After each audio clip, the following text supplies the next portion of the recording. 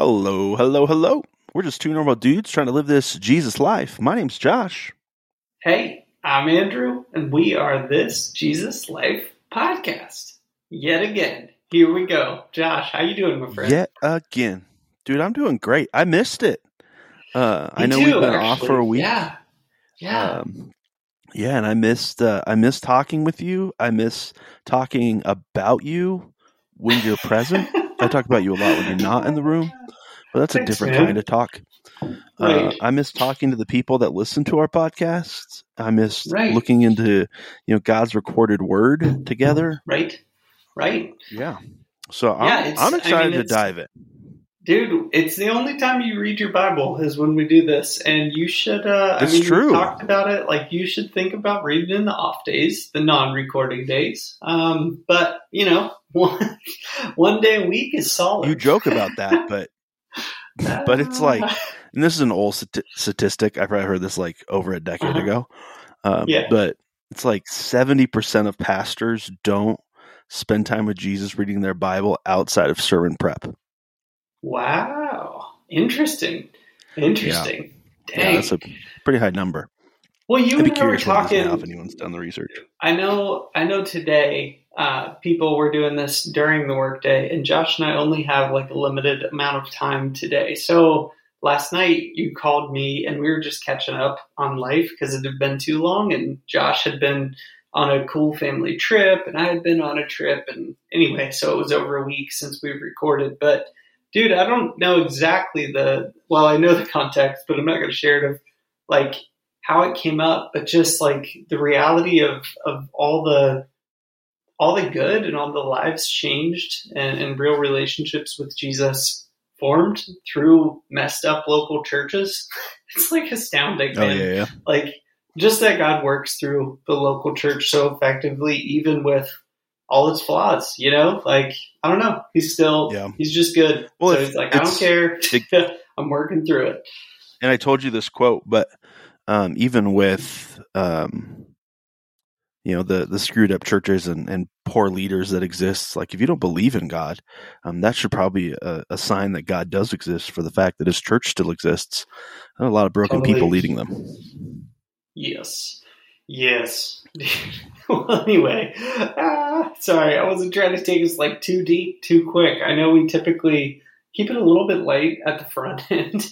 Dude, anything wild happen on your trip to Phoenix? I know it looked like you rented out.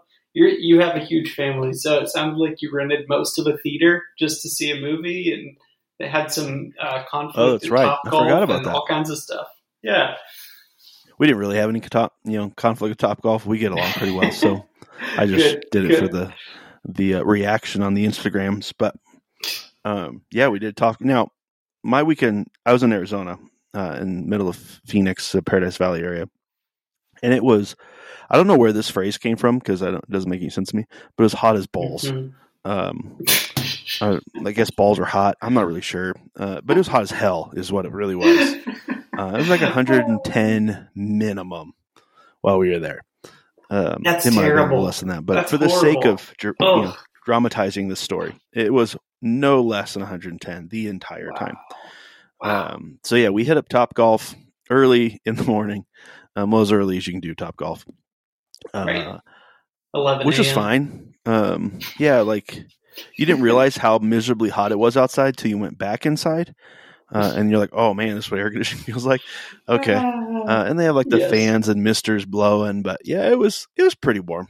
It was let's get you ready for the week, and it's going to be a hot week. And then we tried golfing in real life, not just at Topgolf. And my brother and I made it to 9 holes, and then we're so done. Like, I don't want anything to do with being out here any longer.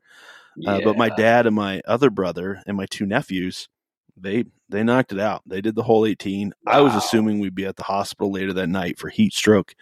But that brother lives in Phoenix. My dad and nephews live in Southern California. It gets pretty hot there as well. So maybe they're just used to it.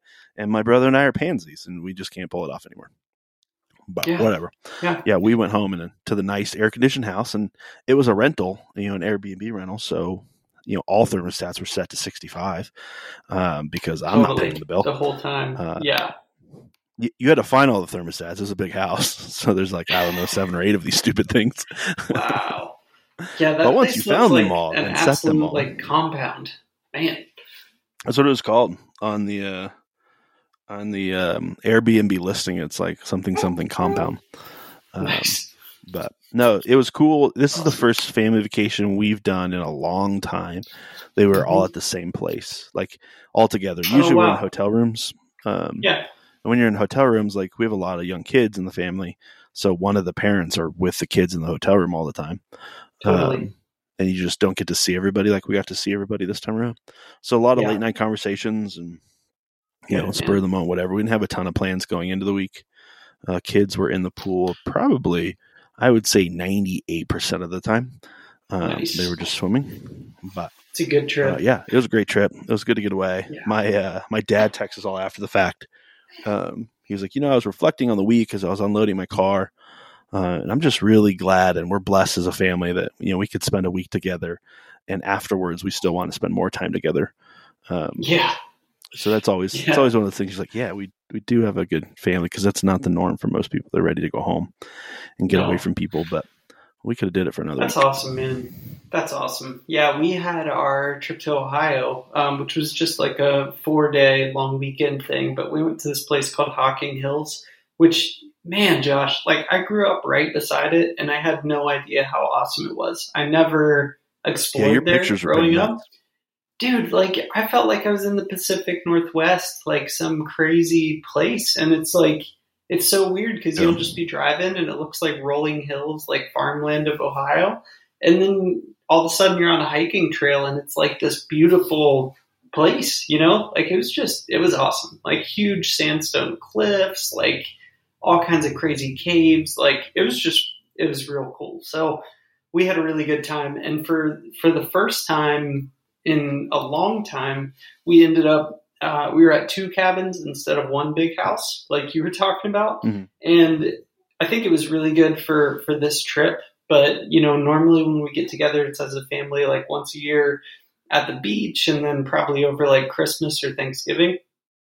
And we always get 1 big place when that happens. But it just worked out that we had to get in 2. And I totally see what you're saying. Like it was good because we have a ton of small kids, but missing out on some of those conversations that happen otherwise. But anyway, man, it was still great to be with my side of the family, and so cool to see my daughter and daughters get to know some of their cousins they haven't seen for a little while, especially with COVID, so it was great, man. It was a lot of fun. I think we'd go back there for sure. And yeah, dude, nice way to spend a weekend exploring some place that I should have, if I knew, I would have gone probably like 50 times when I was in high school. Yeah. So anyway, hindsight's 2020. No, but yeah, man, cool.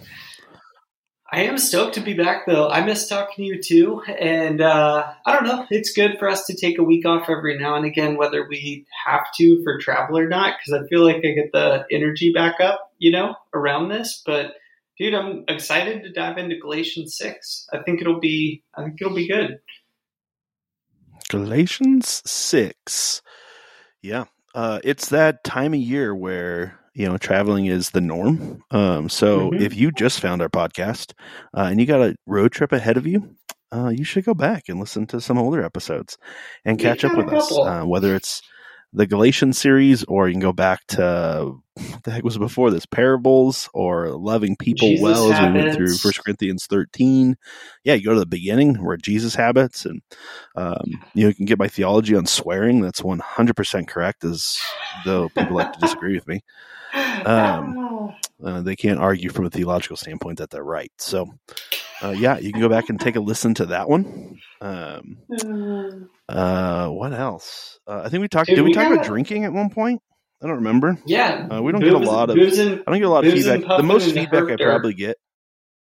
That's right. That was a good title. Yes, it was.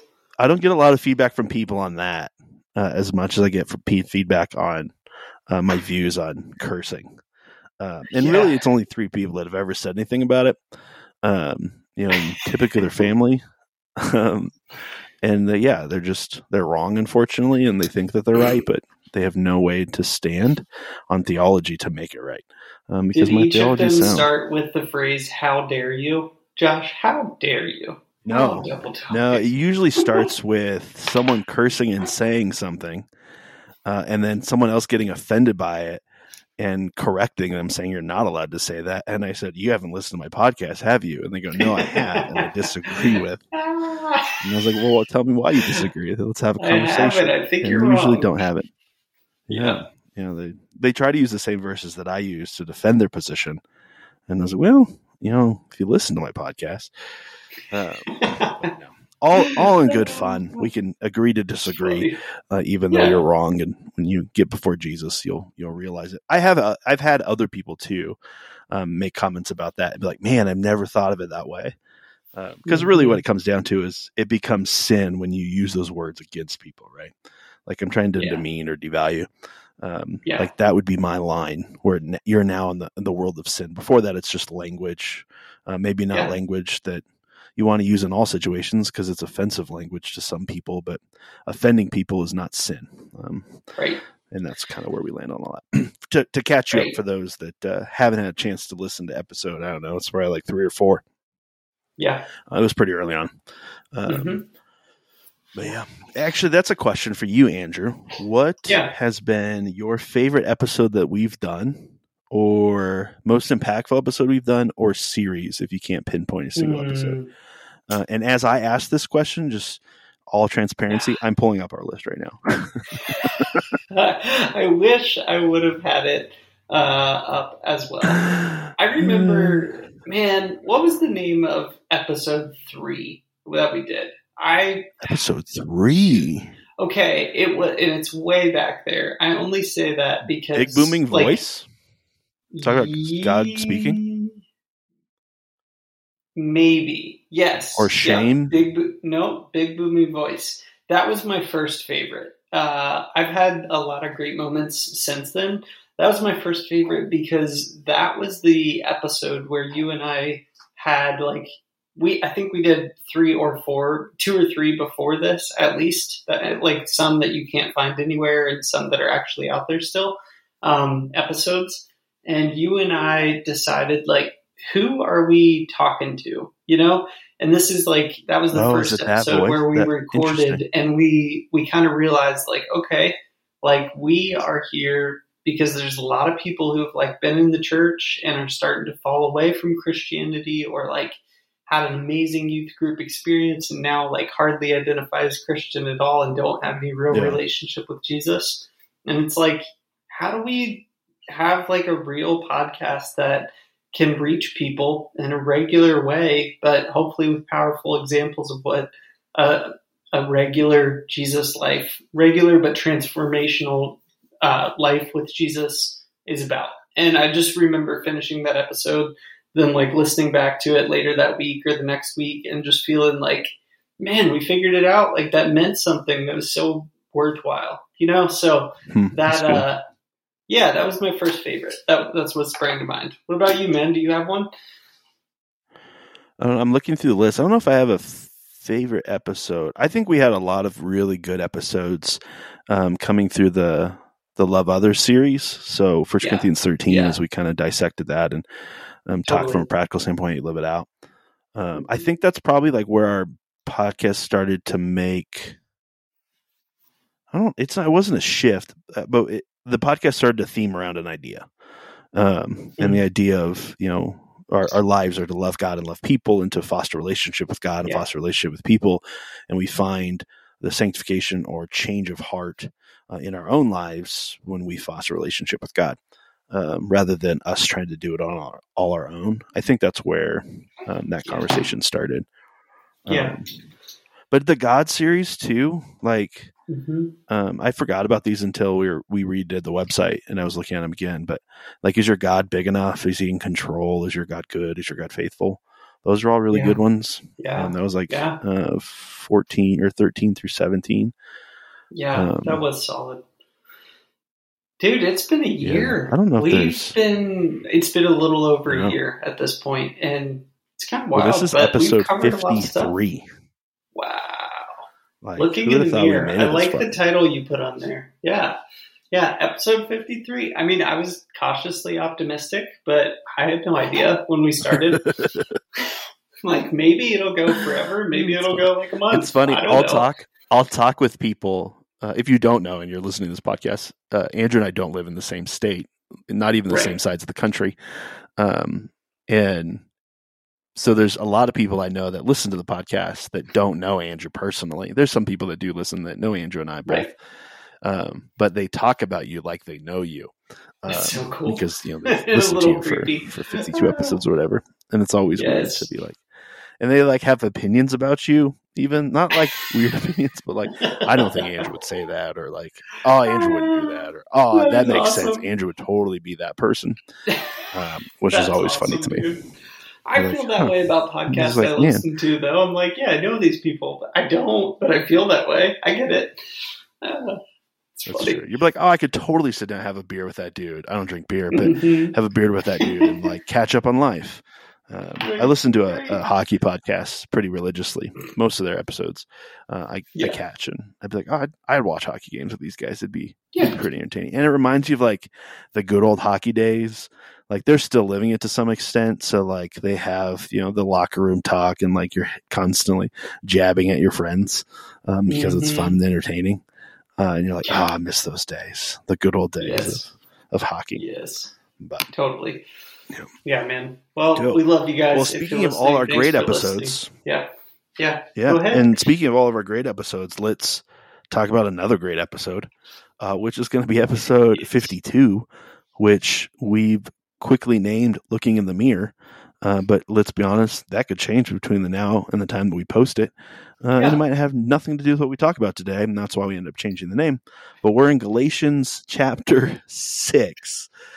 Probably just the first half of it before we get to verse 11, which is see these large letters I use as I write in my own hand, which I was telling Andrew before we got on the podcast, how cool would it be to see the original with Paul's actual handwriting, because all of Paul's letters, for the most part, majority of letters are parts like this here in Galatians that Paul wrote, but are all written by a scribe. So someone else actually wrote it and Paul just told him to write it. But it'd be cool to see his own hands. But we're in Galatians chapter 6, verses probably 1 through 10. We'll see how far we get. We may stop and change it up.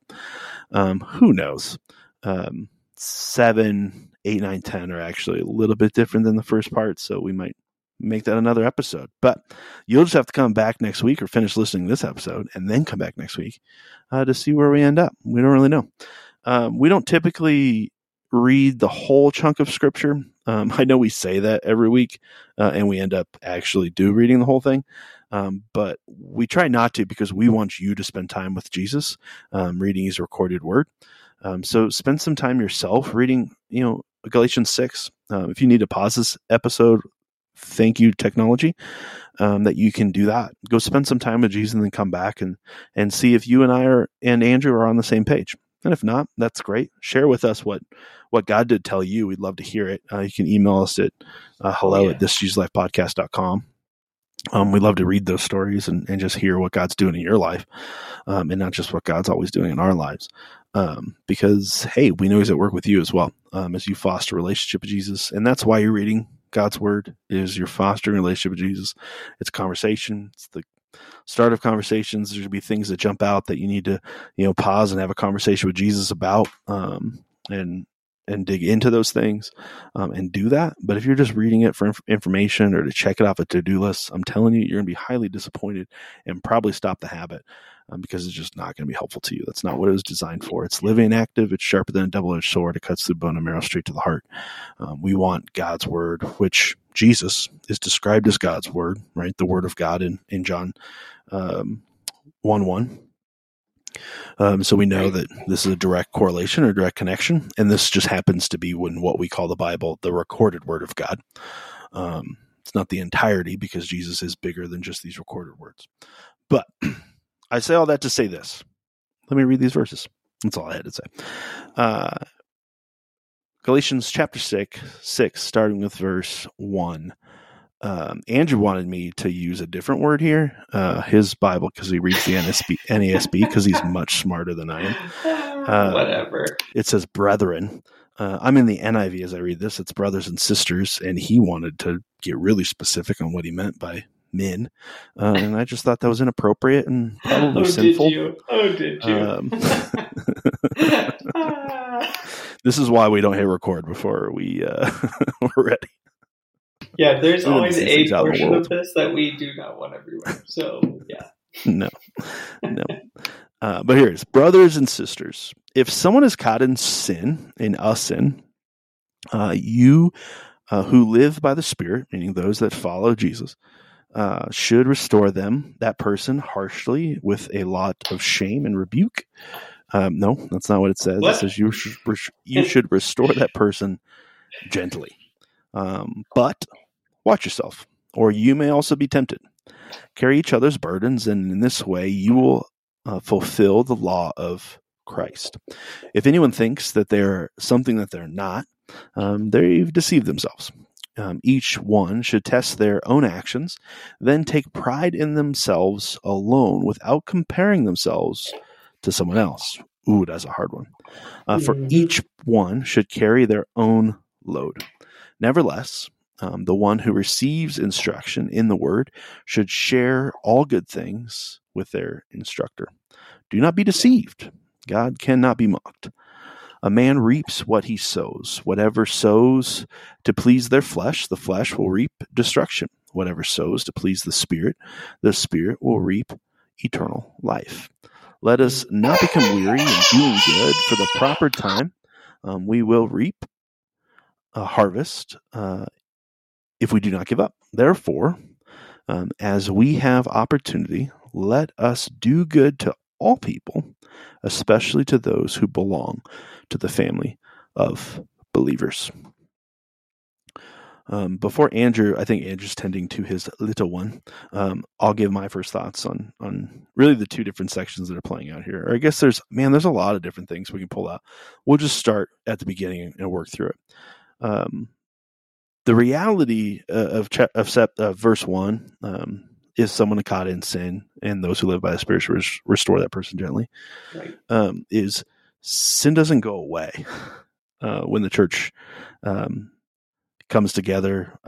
Sin doesn't go away when a Christian comes to know, when a person comes to know Jesus as our Lord and Savior and becomes a Christian. Sin's still a part of the picture, and it will continue to be a part of the picture until the coming of Christ and we get our full new bodies and sin is completely destroyed and removed from humanity, as under the new heaven and new earth. So sin's still around. So the reality is you're going to keep sinning. I'm going to keep sinning. Andrew's going to keep sinning, probably more than both of us, but he's going to keep sinning, and the rest of humanity is going to keep sinning. It's a part of the world. Now, the beautiful part of those that follow Jesus and call Jesus Lord is your sin has been forgiven. It's been taken care of, and you get to live in the freedom that provides you. But sin still causes destruction. It's still around. I think too often for us as Christians is we like to do what verse 4 is talking about. We like to compare ourselves to someone else, and we like to think, well, our sin's not as bad as your sin, just so I feel better about myself, because deep down I probably don't feel good about myself anyways, because unfortunately that's just the plight of humanity right now. Probably it's always been this way. We just see it because social media is all around us, but oftentimes we go, well, your sin's worse than my sin, so I get to be an ass. I get to be a jerk. I get to put you down and make you feel less than, devalue you because your sin's worse than my sin. In all reality, all sin is destructive. And destructive sin continue to be practiced will destroy not just your life, but the lives of those around you. It's going to have an impact. Our sin's not any worse than your sin. Sin is still sin. It still creates separation between us and God. And I think that's where we find ourselves oftentimes is, well, I've put like these certain sins in a certain category, that they're horrific sins. And because I don't struggle with them, I can point them out, and take shots at people because of it. Oftentimes from a place of pride, a place that I lack humility, thinking I couldn't fall into those sins myself. And that's where you end up in those places. but sin is present. Sin's present in your life. It's present in my life. Thank you, Lord Jesus, that you've given us a way out of that, that we get to walk in relationship with you, find forgiveness in the midst of those times, but also find more and more freedom from those things in our life as we walk with you and you change our hearts, our minds, and how we live this life. But I think the next part of that verse is important, and it should be talked about. And that's those who live in the Spirit, those who walk with Jesus, should restore that person. It's important to restore people that have fallen into sin, because sin is destructive. We want to address it. We want to address it in relationship. We want to address it in great love, and we want to address it gently. And I think gently is a really key word here. Because so often, because we think we have truth on our side, we feel like, well, we can just bring the hammer down. I don't know about you, but if you've ever hammered a nail in, gently hammering a nail into a piece of wood is not going to work. Right. So bringing the hammer down on somebody is the opposite of gentle. Gentle would be trying to help them understand where that sin comes from, what's the root of that sin, walk with them with Jesus as you help pulling a lot of those things out of their life, or at least bringing it to light so Jesus can deal with it, would be gently helping them through those sins, not controlling them, not trying to manipulate them, not shaming them, not the position that we play into. We just want to gently identify, gently let them know, hey, what you're doing, I think, is causing destruction in your life. And even with the word sin, and this is just the top of my head, and I'm going to be really careful in saying this because I think you can take this completely the wrong direction. I think it would probably be better to talk about the destruction that sin is causing rather than just calling the sin out, right? I'm not saying like just don't use the word sin because sin is still sin, but I think there's a way in how you present it to people that can be gently and actually fruitful, rather than, hey, dude, like you're living in sin right now, and like here's all the bad things that are going to happen to you, and like I can't believe you're doing this. Like, probably not the gentle response that we want to have. But if I'm coming in saying, hey, like, do you notice how this is changing this perspective, or do you notice how this is affecting this relationship, or do you notice how you seem more and more distant from the church and from Jesus? The church, when I say the church, the community of believers and Jesus, and you know how it's kind of pulling you or putting a divide here. I think focusing on those things is a lot more important than labeling something sin. Though it is sin, though we can't change that. And, you know, we need to call it what it is, but at the same time, there's a way to gently do it that I think will actually bring fruit of it. And I think oftentimes, as long as love for that person is the key motivator rather than pursuit of truth, I think you're going to be okay in being gentle of helping them restore what has been broken because of the sin that's active in their lives. And the same goes for you, right? Like, as you look at it, how would you want to be? Oh, I think is that the great commandment? I can't remember. Do it as you want to be treated. Is it love yourself? Is it love others as you love yourself? That's weird how Jesus works those things out. But that's the reality of it. I know I'm being stupid, but that's the reality of it, right? Like, put yourself in the sinful dude's shoes. How would you like to be restored? And in all reality, if you really thought about it, you don't want to keep sinning in that way, even though you may like it, even though you may enjoy it. You also understand the destruction that comes from it. So you don't actually want to stay in it. But there's a way that you could be gently prodded, that you could be gently reminded that someone in great love coming to you with great care wants to address it with you. There's a way to look at it from that perspective, and I think you're going to be a lot better at gently restoring people rather than trying to just bring the hammer in because truth is on your side. You feel like you can take the gloves off. And that's not the case. Man, that's a lot of good stuff. And as you were going and as you were reading these verses, well, let me just back up. The thing that I was thinking about most reading these verses is that right at the very beginning, in that first chunk, it's like, hey, when you catch somebody in sin, it doesn't go on to immediately say, good job, like, well done, catch everybody, make them feel bad, kick them out, like, make it super exclusive. No, it's like, no, when you catch somebody in sin, next thing that they say is first examine yourselves. Like what? It's not, hey, get on your high horse, make them feel bad, kick them out of the church, get them out of the community. No, it's like when you catch somebody in sin, the very first thing you should do is examine yourselves so that you don't begin to fall into sin yourself. And probably a lot of that is around pride and that reaction that can come of like, see, you were the monster I thought you were. See, blah, blah, blah. Like whatever those thoughts might be.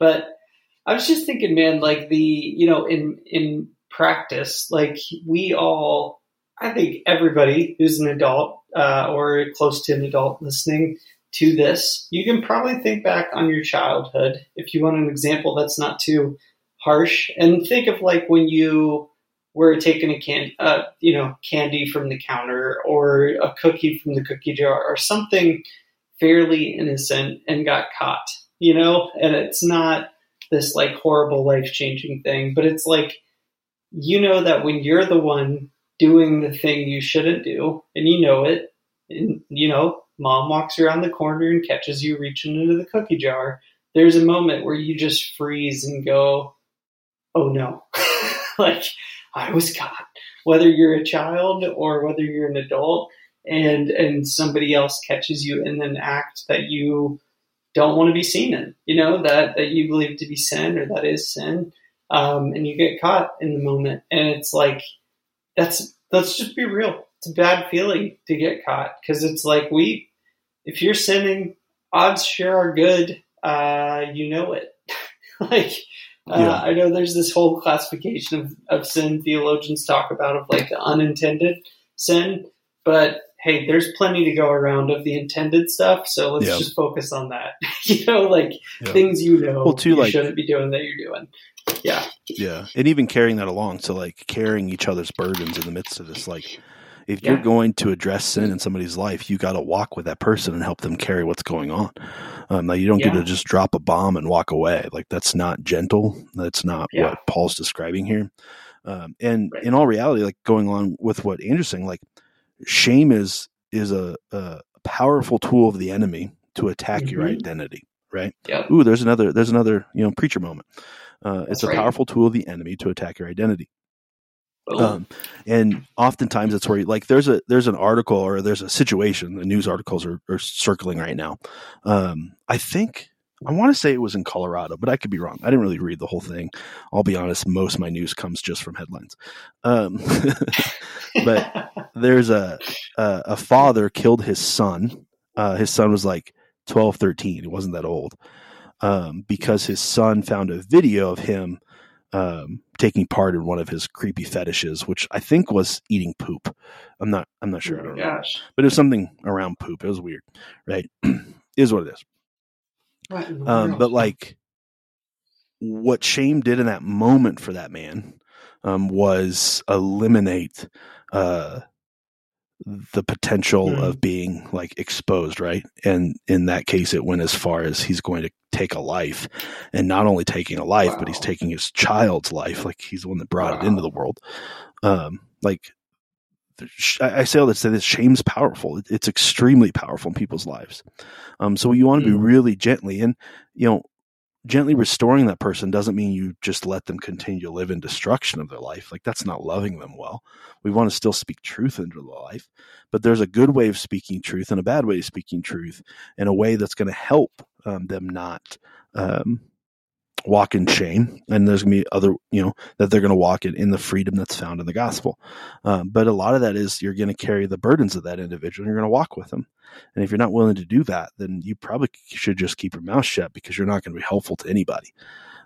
You're just going to let the shame bomb go off and you might die. I'm just saying, if the article plays out, your life plays out the same way that it played out in this guy's, he might just kill you. I don't know.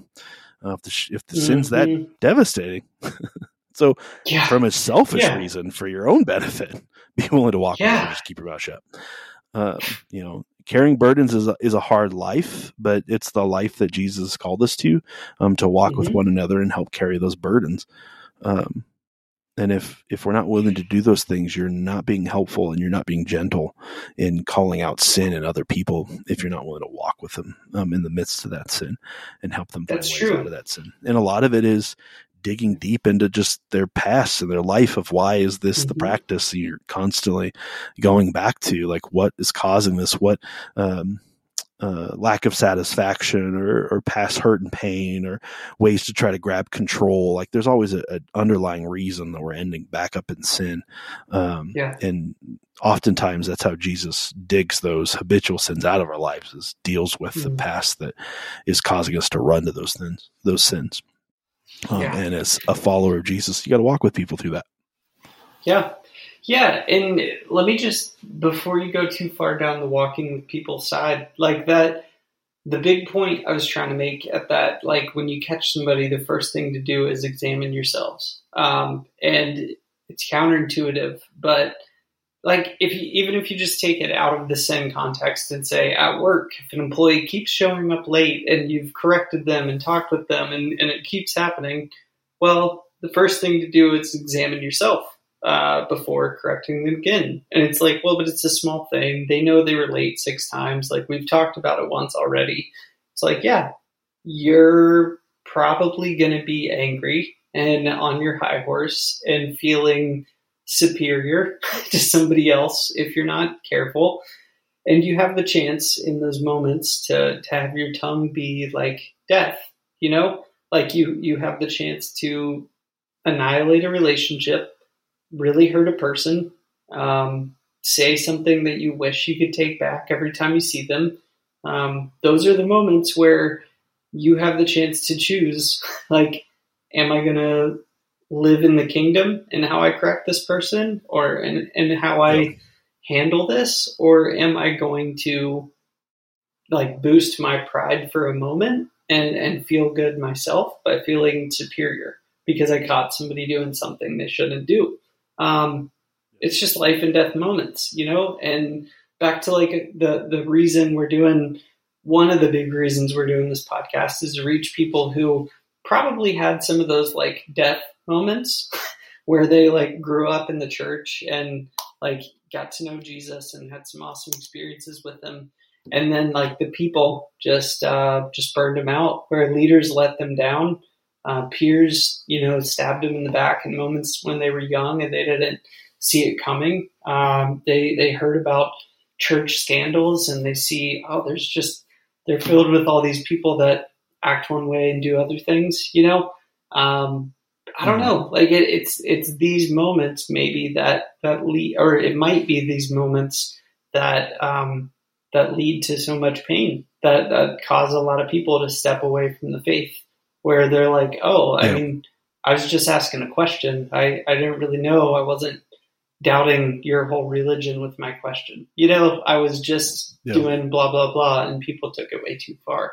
You know, I don't know if that makes sense, but I think it's just like, these are crucial moments in relationship where you can really lose people, or you can handle hard conversations with grace and win people, you know, like build deeper relationship and show them you actually love them. And it's not about you. It's not about your pride. It's about something greater than you, you know, and you can point towards Jesus and be like, but for the grace of God, I'd be right where you are in this moment. We could change seats, you know? Anyway, man. Yeah. Well, too, and like right along the same lines of those, like verse 3 is, you know, if anyone thinks they are something when they're not, you know, they deceive themselves. And along those lines of, you know, you should test your own actions. Like, I don't know if there's a more destructive thing, especially for leaders or anyone that has influence. So that's, you could have influence in almost every situation. You could have influence without a title. You could be a mom or dad. You could be, you know, you name it. You're going to have influence over somebody, or some people, or a group of people. And I don't think there's anything more destructive than you being deceived of who you really are, and you functioning out of that. Like, you're going to make more decisions to protect yourself. You're going to make more decisions to that cause harm to other people because you think, you're the cat's meow when it comes to whatever. And in all reality, you're not. And not only that, you suck at relationship. And now you're just leaving a path of destruction behind you, right? Like that could be the reality of it. And you have no idea because you've believed something about yourself that isn't true of yourself for so long. And then you've convinced yourself that it's true. And now you're living out of something you actually aren't. And that's a destructive pattern. Like that's going to cause harm to those you're with and those you're around. And to take a break, I don't know what Andrew's doing right now, but it sounds like he's peeing. So he might be peeing on the podcast, and that's a first. We've never had a podcast pee. I am not peeing on that's the podcast. Cool that Sorry for the noise. It's ballsy that he did. No, I did now not. I'm just like wondering. All my mind went to is like, how's Andrew doing it? Like, does he have a cup and he's just doing it under his desk? Is his microphone with him and he's in the bathroom and he's doing like pee on the sidewall of the toilet so it doesn't make the sounds? I don't know. It'd be interesting. We should call his wife right, so there's no sounds. You I was literally just, right? I just thought of something of sending my wife a text, and you called it out as me peeing. That's funny, man. It sounded like water. It's so funny. I was clicking very softly on my keyboard keys. Let's just say that. I was like trying to be discreet. It literally sounded like water was draining down something. Oh, that's funny. I was impressed that you felt comfortable on this podcast and so safe that you can urinate in front of all of our listeners. May it be known, I did not. But going back to Andrew's point, like it's really important to do the work to understand who you really are, like to test yourself and to test your behaviors and why you do certain things or why certain things come up. Like, I'm in the middle of planning a church, and we just sent a group of leaders to a conference, and the response that those leaders had to that conference was pretty remarkable. And in a lot of ways, it was like, it was humbling to me to be like, wow, like, look what God is doing. He's taking the vision and he's multiplying it into others. Yeah. Like, and it's a so substantial amount of people. And you're like, man, just think of the multiplication that's going to have from this as the vision continues, to multiply into other people. And, we start to live out, this disciple making strategy. It's going to be pretty impactful. One of those leaders, texts me, I'm really excited to hear the stories that come out of that conference, those 2 days. And I think that's going to be a cool thing of like, oh yeah, this is when I got it, or this is when I started to get it. And then be able to see the fruit of that, in other people's lives, not even those leaders' lives, just the multiplication playing out is going to be exciting. But one of the leaders that went, got to know, a couple that leads a church up there, and a pretty large church up in Denver. Yeah. And then they made a couple of other connections. And in that moment I had what the hell? Like, I'm the guy in charge. Like, why does he get to make all these connections and I don't? And there's that moment of like, hey Josh, like, humble yourself, like check your actions and your motives here. What's important? And you're like, oh, this is exactly what we need. These connections, this support, from individuals that have been living this for a long time. Who cares how it comes into our community? Let's just embrace it. So there's that moment that I had checked my own heart and I had checked my own actions. And it was a good thing that was playing out. We weren't talking about sin in that moment, but how quickly I went to sin. Because of my own pride and wanting to be, whatever, the hot shot, the big dog, whatever it ends up playing. Like, there's just a lot of cool things that God is doing to protect our community and to protect me. As I try to lead this community, along with a couple of others, to making sure that God's church is established as he wants it established. It's just one of those cool moments. You're like, man, God, I haven't really done a lot. And yet you're sticking, all these things are sticking. But to keep those things going, to keep the culture intact and to see it continue to embed into people, the practice of not just myself, but of our leaders is to constantly check our motives and constantly check ourselves as we start to see things come up, and whether or not, we're reacting to those things in an appropriate way that builds what we're trying to build, rather than so easily, if sin takes over, if we start to deceive ourselves of who we think we are when we're really not, the destruction that can cause in relationship, not just with others that we're in contact with, but with those that are outside of our church family, and then even those. And then even our relationship with God and the effects that it has on there, thinking we're so much better than we actually are, and we don't need God, right? Like that's eventually where you get to, right where you started before you met Jesus. I could do this on my own, right? You eventually get back there if you're not careful of constantly checking your own pride, your own motives, and then it goes right into the second part of that verse in verse 4. They take a pride in themselves alone without comparing themselves to someone else. So taking pride in what God is doing in you and through you without looking around you to saying, hey, how do I rank up? How do I stack up against everyone else around me? Am I more godly than they are because I'm not killing people and smoking crack? You're like, no, because sure, if the circumstances were different, I grew up in a different family, I might be smoking crack and killing people. That's a possibility. I go down the wrong path and I might end up at that place where I'm smoking crack and killing people because I need more crack. I don't know the addiction of crack, so I don't mean to make light of it, but I think the illustration works. So there's that piece of it too, of like, you could easily end up where they are. So be careful. Be careful to take pride in something that you actually have no pride in because you didn't do anything for it. Right. And then everyone should carry their own load. Can I ask you what might seem like a random question? Have you ever had the chance to be at an Alcoholics Anonymous meeting or sit in on that? Not an Alcoholics Anonymous, but an Al-Anon meeting I've been in before. Okay, I haven't. Which is those that have been affected by people that have alcoholism. I've been to an Al-Anon meeting. Okay, yeah, so that makes sense. No, I had a buddy who in high school had some minor possession charges of a drug and had to do all this community service and a bunch of stuff. And attending Alcoholics Anonymous was one of the things, but he couldn't drive, so. I took him to a couple of the meetings and just was like, well, I'll just go in and stay because you're my friend and I don't know, I'm kind of interested, even though this seems scary. But it this from shows and movies where it's you're sitting around the circle and it's usually everybody has coffee to drink or whatever. And just, nothing glamorous, but somebody will be like, hi, my name's John, and everybody stops and says, hi, John, or welcome, John, or something like that.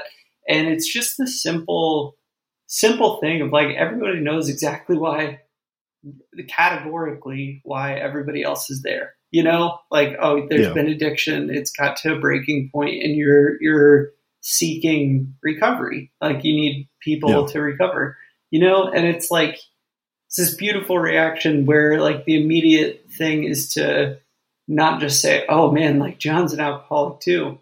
Or I can't believe John's here. It's not that. It's hey, welcome, man. Let's get better together. Let's work through this. And it's just, and there's a whole framework around how they do that. That's pretty awesome. And there's other support networks too, but it's just this, we should be a little bit more like that. We should learn some lessons from even simple things like that, where it's you catch somebody in a blatant sin, whatever it is, small or large, it's you have a chance to live out this Jesus life or to make them question if this Jesus life is even a real thing in that moment, every time, small or large. My 2-year-old's been acting crazy. She's been intentionally causing trouble. And I say intentionally because she's 2, but she's doing things she knows she shouldn't do. And it drives us up a wall. But it's I can scream at her and make her really scared. But is that going to help? No, that's just going to scare her and make her think I got to hide this stuff when I do it. So I'm working through how do I address these things in her life for the most possible good in her life, and in a way that shows that I love her and I care about her and I want her to understand and see why these are the rules and understand the concept behind it and that we love her, but that extrapolate that to adults and sin and regular life. Like there's a lot there, so how we react when we have the chance to feel like the high and mighty person, I think is just as important or even more important than how we react in moments where we're caught. I think both sides are important, but whether you're the one committing the sin that you want to hide or you're the one discovering the sin somebody else doesn't want you to see, it's an important moment. It's a holy moment where you can push somebody towards God or real far from them, I guess. Mm-hmm. No, that's good. Yeah, it's amazing. Like, I wonder that too. Like, if you could, using your daughter as an example, like the power of the gospel in your daughter's life, if you're able to correct her sin, or at least address it, because she has to make the correction. Sure. That if you could address her sin with such care and love, as the Father would with us, how much stronger of a believer in the gospel she would be, as an adult, and continue to live that out. Like I had a conversation with a guy that was in his early 20s. And he was talking about how his parents raised him and what they did. And this was probably more like outside of children's ages. So you're like moving into the teenage years where your parenting starts to shift and change. And it's less about discipline and more about conversation. But he was talking through just how his mom, would show dissatisfaction or a disappointment in those decisions, and it was important for her to talk through why the decision was made, and not in a way of like, let me put you down in a way, but a way of like, hey, I want to genuinely help you. Like, so if this happens again, what would be the decision you make, and how would you get to that decision?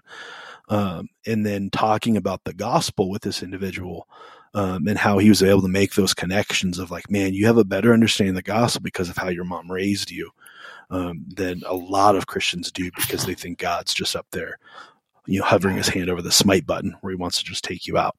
But it's important to address it in a way. And oftentimes, like, if you're getting angry with your child because they keep doing something, it keeps pissing you off, like it'd be worth the evaluation to dig in. Why is it pissing you off?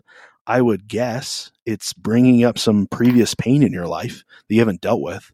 So either he's reminding you of yourself and the things that piss you off about your behavior, or he's reminding you about a relationship in the past that's triggering things. There's probably a reason why, your immediate response is anger when your child does something that would be wrong, or we would call sin, whatever it happens to be. But yeah. Oh, you have 5 more minutes? That's nice. I was trying to figure out how to end it and then close it, but we have 5 more minutes to talk about something. I'm sorry. What do you want to talk about? I realized I got a few more minutes. You have a meeting that starts at 12:05? It's like whatever 5 time minutes after it is that, there. but I have prep. I think it's 12:10, 2:10 start time. Dude, time zones throw me real. That's real a hard. weird. That's a weird start time to be not on an hour, a half hour. We're trying to do a thing where we're not. This is totally not related to this Jesus Life podcast, but we're trying to do a thing where we're not, because most people start them on the half hour or an hour. So if you start a little bit off, like 10, 15 minutes, then you kind of build in a break for people by default. Because most people are like, well, I have 10 minutes. I'm going to go grab coffee or whatever, Yeah. So 15 makes sense, because at least it's like, it's a quarter of an hour. I'm going to adjust our recording time and make 10. it start like, I'm going to adjust our recording time and start it at like 1:07 Eastern time. I had a pastor buddy that when he created events, he would make it at like 11:01 or 11:03, like an odd number, because he was convinced it would help people remember the time. It still didn't mean they showed up on time, but so I don't. But you're still talking about it. I don't know. I'm still talking about Might it. work. I don't remember what any of those times were, but it might work. Funny. I'm not sure. Yeah. I only I'm just start lie to on people and times tell of them that worship started 30 minutes earlier. Yeah. I was going to say, I only start on verses. I start my best meeting of the day at 3:16 every time. And I open with John 3:16 because I am a super Christian. Anyway, silly. That's funny. Yeah, man. I don't know. I'm glad we went slow on this chunk of Galatians 6. I think there's a lot of good stuff ahead in the probably just next week. I doubt we'd spread this into 2 to finish the chapter, but like what's coming is a real deep dive, or a semi deep dive of us focusing on this idea of like reaping what you sow. And it's farmers' terms, like you put in pumpkin seeds, pumpkins are going to come out. You put in some other type of seeds, you can't claim it's going to be pumpkins because you can say that when it's tiny, but hey, it comes out and shows itself at some point. So we'll talk about that idea and a few others in next week to kind of finish this out. But I don't know, man. I guess I just hope that this coming week, as I'm confronted with a moment where I'm caught in a sin or have the chance to catch somebody in a sin, or even just catch my daughter doing something she knows she shouldn't do, even if it's far from a sin, it's just an annoyance to mom and dad. So we made a rule. Yeah. I just hope I remember this in how I react, because I'm like, if nothing else, you can build up a relationship or tear one down in these moments. They're seminal in one way or another. So I'm glad we spent some time on this, man. Yeah, that's good. And it's also like, we broke this verse down a lot, which can actually be dangerous to break verses down like this. If you're not careful to pay attention to the bigger scope of the conversation or what Paul's trying to get across. And in this case, what he's trying to get across is live this life in line and foster a relationship with Jesus in faith, rather than trying to live this life by a book of rules and laws, because that's going to you're going to end up in a place that you didn't expect to end up. Like this life is about relationship. It's a relationship with God, relationship with one another, and how we do those things the best of our we possibly can, and how we continue to get better and better at leaning into those things and in our lives. And that's the Jesus life. How do I foster a better relationship with God and better relationship with people? And if I come in with a heavy hammer, pointing out everybody's sin just for the sake of being right, I'm going to destroy a lot of relationships in the wake of that. And I would argue those go directly against the great commandments that God said everything lies in: loving God and loving people. But hey, those that listen, we do greatly appreciate it. Share this out with your friends and family. Post it to your social medias and let people know, hey, I listened to this Jesus Life podcast this week. Yeah. And the things that you enjoy about it, others may enjoy about it as well. And Andrew and I will be super appreciative that you shared it out. Thanks for listening to our show. It really means a lot to us, and we hope that it helps bring you closer to your relationship with Jesus and with other people.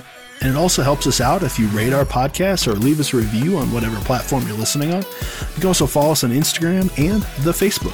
Now, sharing this with your friends isn't just to get the word out of the podcast. We believe that we have the message of hope that's found in the gospel of Jesus Christ. And you sharing this has the ability to transform the lives of the people around you.